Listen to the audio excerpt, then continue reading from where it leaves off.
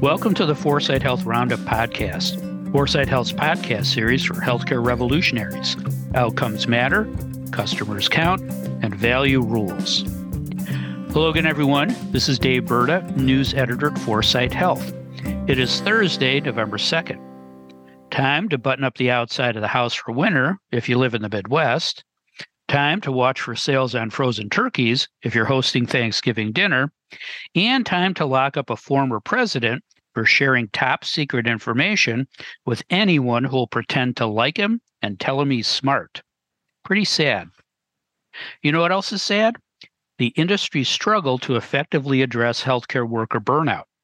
And that's what we're going to talk about today on the Roundup, courtesy of a new report from the CDC.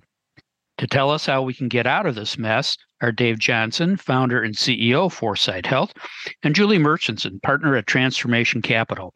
Hi, Dave. Hi, Julie. How are you guys doing this morning, Dave? Well, given all your discussion of sadness, Dave, I think I'm sad because we got our first snow flurries this week, and we're going to lose daylight savings time this weekend. It means darkness will descend at 5 p.m. I guess I'm glad I don't suffer from seasonal affective disorder. That would really be sad. Yeah, jam is on at 6 p.m., Dave. Yeah, right? That's right. Julie, how are you? Well, I'm always a little disappointed when Halloween is over, but I'm already pondering pumpkin pie. So, not so bad. All right. Yeah, something to look forward to. That's great. Now, Dave, you like pumpkins, but not pumpkin pie, right? That's exactly right. Right. See, I listen to our podcast. You are missing out. I like to carve pumpkins. Yeah. Now, before we talk about this new CDC report on how healthcare workers are feeling, let's talk turkey, picking up on the pumpkin pie theme. Dave, do you serve turkey for Thanksgiving? And if so, who cooks it? Well, we haven't eaten meat for a dozen years, so no turkey at our house at Thanksgiving, no tryptophan-induced sleep for me anymore. But I will run the turkey trot, so I'll see some turkeys there. There you go. Julie, how does turkey fit into your Thanksgiving plans? We are also running a turkey trot in Fort Lauderdale, Florida, Dave. I'll be high-fiving you somewhere along the way. And I think I've shared this with you guys before, but we used to be like avid turkey fryers until we moved to Washington, and we haven't quite brought the turkey fryer back to life. So now, we're going to be eating turkey at the local restaurant, I think. Oh, taking a shortcut. Yeah, sorry. Better not do that in the turkey trot. You get caught, right? That's right. I usually have Thanksgiving dinner at someone else's house, so I'm off the hook. And if we ever did host dinner, there is absolutely no way anyone would trust me to cook the turkey. So I think I'm safe. Or more accurately, they're safe. Trust actually is a big part of this new CDC report, which I'll explain in a moment. The report is based on a CDC survey of 325 healthcare workers conducted in 2022.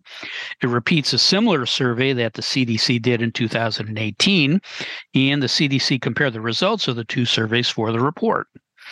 Here are some of the top-line findings. The number of poor mental health days per month reported by the workers rose from 3.3 days to 4.5 days. The percentage of workers who describe themselves as feeling burned out very often rose from 11.6% to 19%. The percentage of workers who said they are harassed at work rose from 6.4% to 13.4%. And the percentage of workers who said it's very likely that they'll look for a new job rose from 11.1% to 16.5%. That's a pretty grim picture, but it's one we've heard and talked about before. But here's the new stuff that I want to talk about. Burnout dropped under 4 conditions. The workers trusted management. The workers had supervisors who helped them. The workers had enough time to complete their tasks. And the workers felt that their workplace supported productivity. Dave, I'd like you to talk about the first two, trust in management and supportive supervisors. First, do the grim stats surprise you? And second, how can senior leadership cultivate trust in management and develop good supervisors? Well, the statistics don't surprise me at all. I'd be surprised if they surprised you or Julie either. The data is absolutely consistent with all of the other studies we were seeing on the effects of burnout and moral injury in healthcare workers. Stepping back, there's absolutely nothing worse than a bad boss. They come in all varieties: narcissists, ghosts, tyrants, micromanagers, paper pushers, whirlwinds. The list goes on. Bad bosses aren't endemic to healthcare, but the people-centric nature of healthcare delivery makes them particularly toxic. The surveys will tell you that the number one reason that people quit jobs is because they got a bad boss. And I can testify to that personally.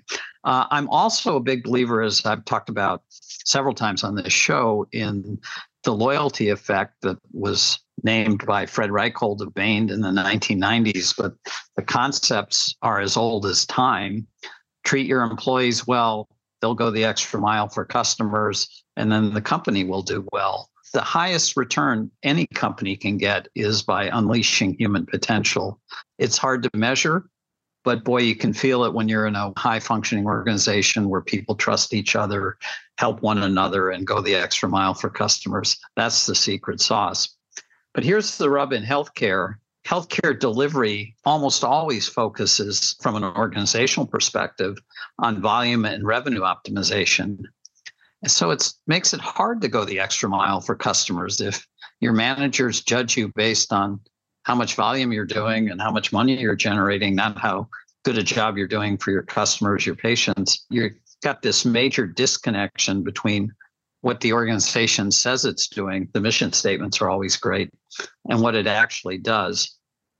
And if you wanted to ask me, I think this is perhaps the biggest industry-specific cause of burnout and moral injury among healthcare workers, up to and until healthcare aligns what it does, what customers need and want it to do. No amount of managerial engineering or slick technology can really fix the problem. Dave, I know you're a movie buff. You probably remember Alec Guinness in The River Kwai. He was a terrific boss and built a fantastic bridge over the River Kwai, but his great work benefited the Japanese army. And when he finally realized that, he blew the bridge up. Right? How many River Kwai bridges do we have in healthcare that need destroying? Dozens, hundreds, thousands, probably thousands.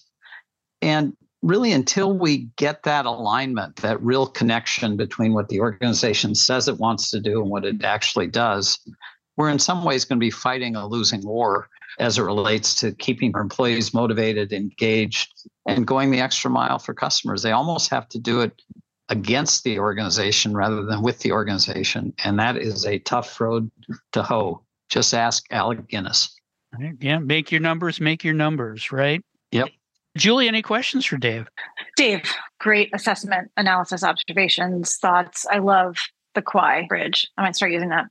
So, these issues, trust and management and helpful supervisors, are these issues that could be helped by technology, or are these really human-driven issues only? Like, what needs to happen? Well, I just talked a little bit about the disconnection between organizational behavior and individual performance, and technological improvement on a broken system can make that system work a little bit better, but it's not necessarily going to drive the results that we ultimately want. I always come back to the book Drive by Daniel Pink when I try to get grounded in this particular question. That book looked at what motivates professionals. And it's really not money. I mean, the money has to be fair, but once it's fair, what drives professionals are what he calls AMP, autonomy, mastery, and purpose. People want to control their day-to-day work life. They want to master their profession, and they want to believe they're part of something bigger. They want to have real purpose in what they do. And so I think the real key to unlocking performance, fighting burnout, eliminating moral injury is really grounding organizational activity on these three things. How do we give people autonomy? How do we enable them to master their profession? And how do we make sure that our purpose lives up to the hard work they're doing on our behalf? That's what I really think is the key. So technology, if you get the basics right, can really turbocharge organizational performance. But if you don't have the basics right, you're always going to be fighting a losing battle to some extent. Got it, Dave. Thanks. Now, Julie, I'd like you to talk about the second two, time to complete tasks or workload, I guess, and productivity support. First, what's your take on the overall grim stats? And second, what can the market do to help healthcare employers help their workers complete their task and be more productive at work? Well, this doesn't surprise me at all. I'm talking to some day in and day out who, well, their struggle with workforce is not as high as it was. They're still all struggling with not only nurses and non-clinical workers, but the physician exodus, certainly to specialty carve-outs, is significant. And we definitely know that healthcare as an industry has taken a lot longer to see the efficiencies and effectiveness from the application of technology. And it's everything that Dave just said. So I'm going to do something that I normally do not do, which is walk through a couple of our companies just to demonstrate the simplicity of what they try to do and the savings and the value that they create. There's so many companies out there doing great stuff, but I'll talk about a few. First, Memora. They digitize and automate care programs. So think like specialty care programs. And they simplify how patients and clinicians navigate that journey through text at home between visits. They have shown that they've reduced 40% inbox notifications and 2.5 daily hours saved per FTE. I mean, that's a no-brainer, right? Why use the phone when you can have a more automated way to think about texting through a journey? Okay, Genie. Genie makes on-demand interpreting happen in under 30 seconds. And if you aren't familiar with how this works in the ED or a hospital today, workers have to make an appointment and then be back to the bedside with the tablet on wheels for that appointment. And often that appointment is missed because of the chaos in the ED. And the time saved per patient is truly unbelievable. And can happen in the moment. They can connect with the interpreter in the moment, which drastically reduces fall off and increases satisfaction for everybody involved. So again, simple solutions. Vital.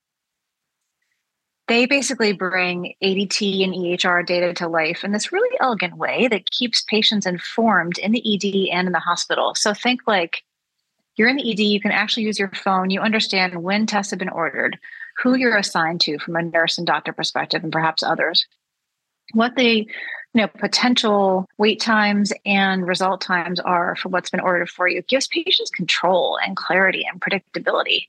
And why does this matter to healthcare workers? Because that's who we're talking about here.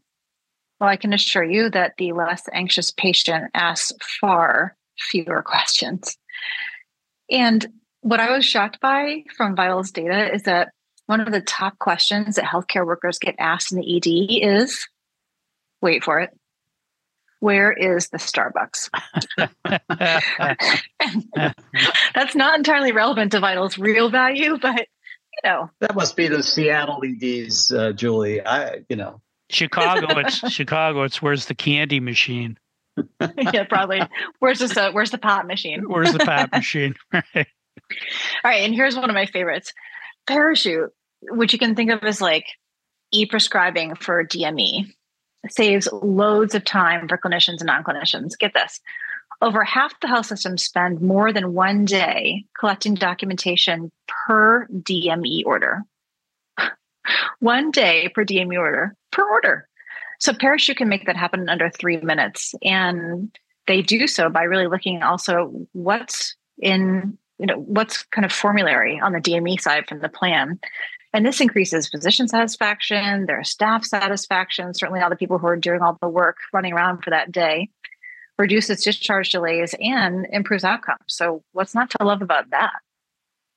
So I could go on and on. I mean, DexCare also doing a ton of work in this area in terms of how they orchestrate physician demand and capacity that basically creates incredible throughput. And by the way, physicians end up seeing patients that they actually should see versus patients that weren't properly triaged to them. And it results in fewer cancellations. So there's so much application, not just in our portfolio. There's so many examples of technologies like these that are improving lives, morale, and productivity of healthcare workers everywhere.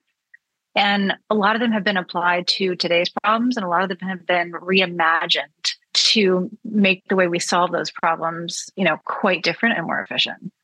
Thanks, Julie. Dave, any questions for Julie? What I'm wondering is how much of the burnout increases that we're seeing in healthcare workers occurs because we're asking them to do the wrong things more efficiently. Essentially, how much of burnout is due to burden and how much is due to moral injury? And can we ever fix healthcare without addressing its moral failings?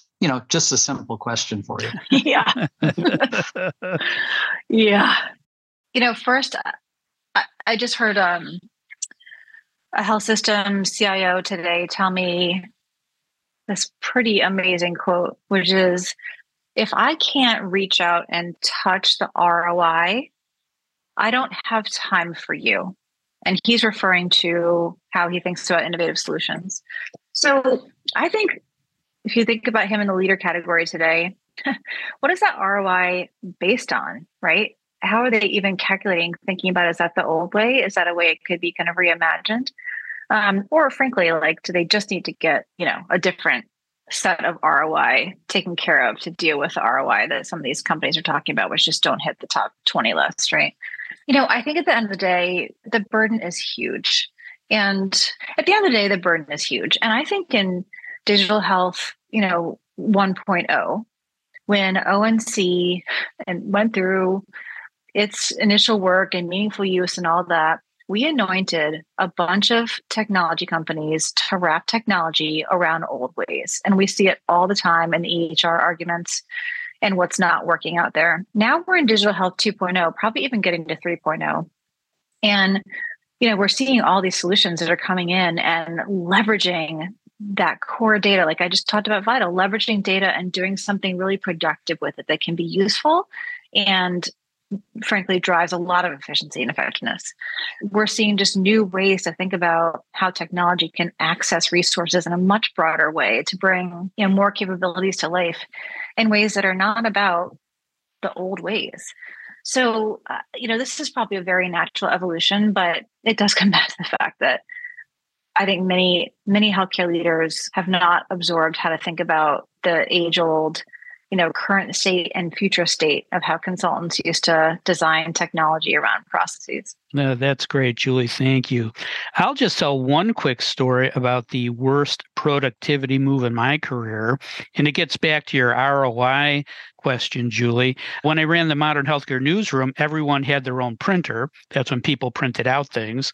I had a printer, the reporters had a printer, the copy desk had a printer, the graphics guys had a printer, and no one had to move more than a few feet to print something out. Then some genius decided to have one centralized printer on one floor that everyone used, not just us, but all departments and all other publications on the floor. It wasn't just to save money on paper, it was to monitor who was printing what. It was a real lack of trust. And it turned into a huge unproductive cluster, especially when someone didn't refill the paper or deleted someone else's print order to jump the line. It got ugly, and everyone was crowded in the printer room, and no one was at their desk working. So, like it was yesterday, now I'm worked up. Yeah, you are. I am. It was nuts. It was nuts. All right.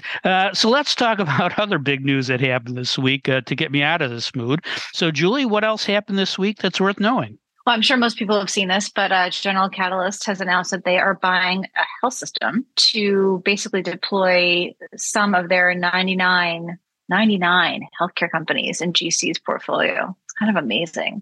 So apparently the health system is going to be in northern Florida somewhere. And, our friend from Intermountain is going to run the whole show. So it's going to be exciting and interesting. Yeah, it'll be a real experiment in private equity ownership. Thanks, Julie. Dave, any news cross your desk that's good to know? I'm still thinking about your printer story. I don't think Dilbert's got anything on you, man. No, The Office. I was thinking about The Office. Yeah, The Office too. The Office is that's exactly right. Hey, wait, this is terrific. You remember our show a couple of weeks ago where we talked about, is there just one EHR company with the name of Epic, or are there really more than that? And Right, yeah. my friend David Butts, who teaches at the University of Michigan Ross Business School, listened to that episode, and he sent me an analysis of Epic market share based on hospitals, beds, and discharges instead of installations. And using Dave's data and those baselines, Epic's market share climbs from 40% to between 60 and 68%. Can you spell monopoly? So a plug for the show and a plug for Dave and his great research. But aligned with that, I'm watching this antitrust trial against Google on their browser. And I'm thinking if the government wins that one, they should put Epic in their sites. Wow. Okay. I'm ready. We will keep an eye on that. That's great. Thanks, Dave. And thank you, Julie. And just for the record, my printer is inches away from my laptop on my desk. So there you go. Lesson learned. If you'd like to learn more about the topics we discussed on today's show, or about productivity tips for your workplace, please visit our website at 4sighthealth.com. And don't forget to tell a friend about the 4sight Health Roundup podcast. Subscribe now and don't miss another segment of the best 20 minutes in healthcare. Thanks for listening. I'm Dave Berta for 4sight Health.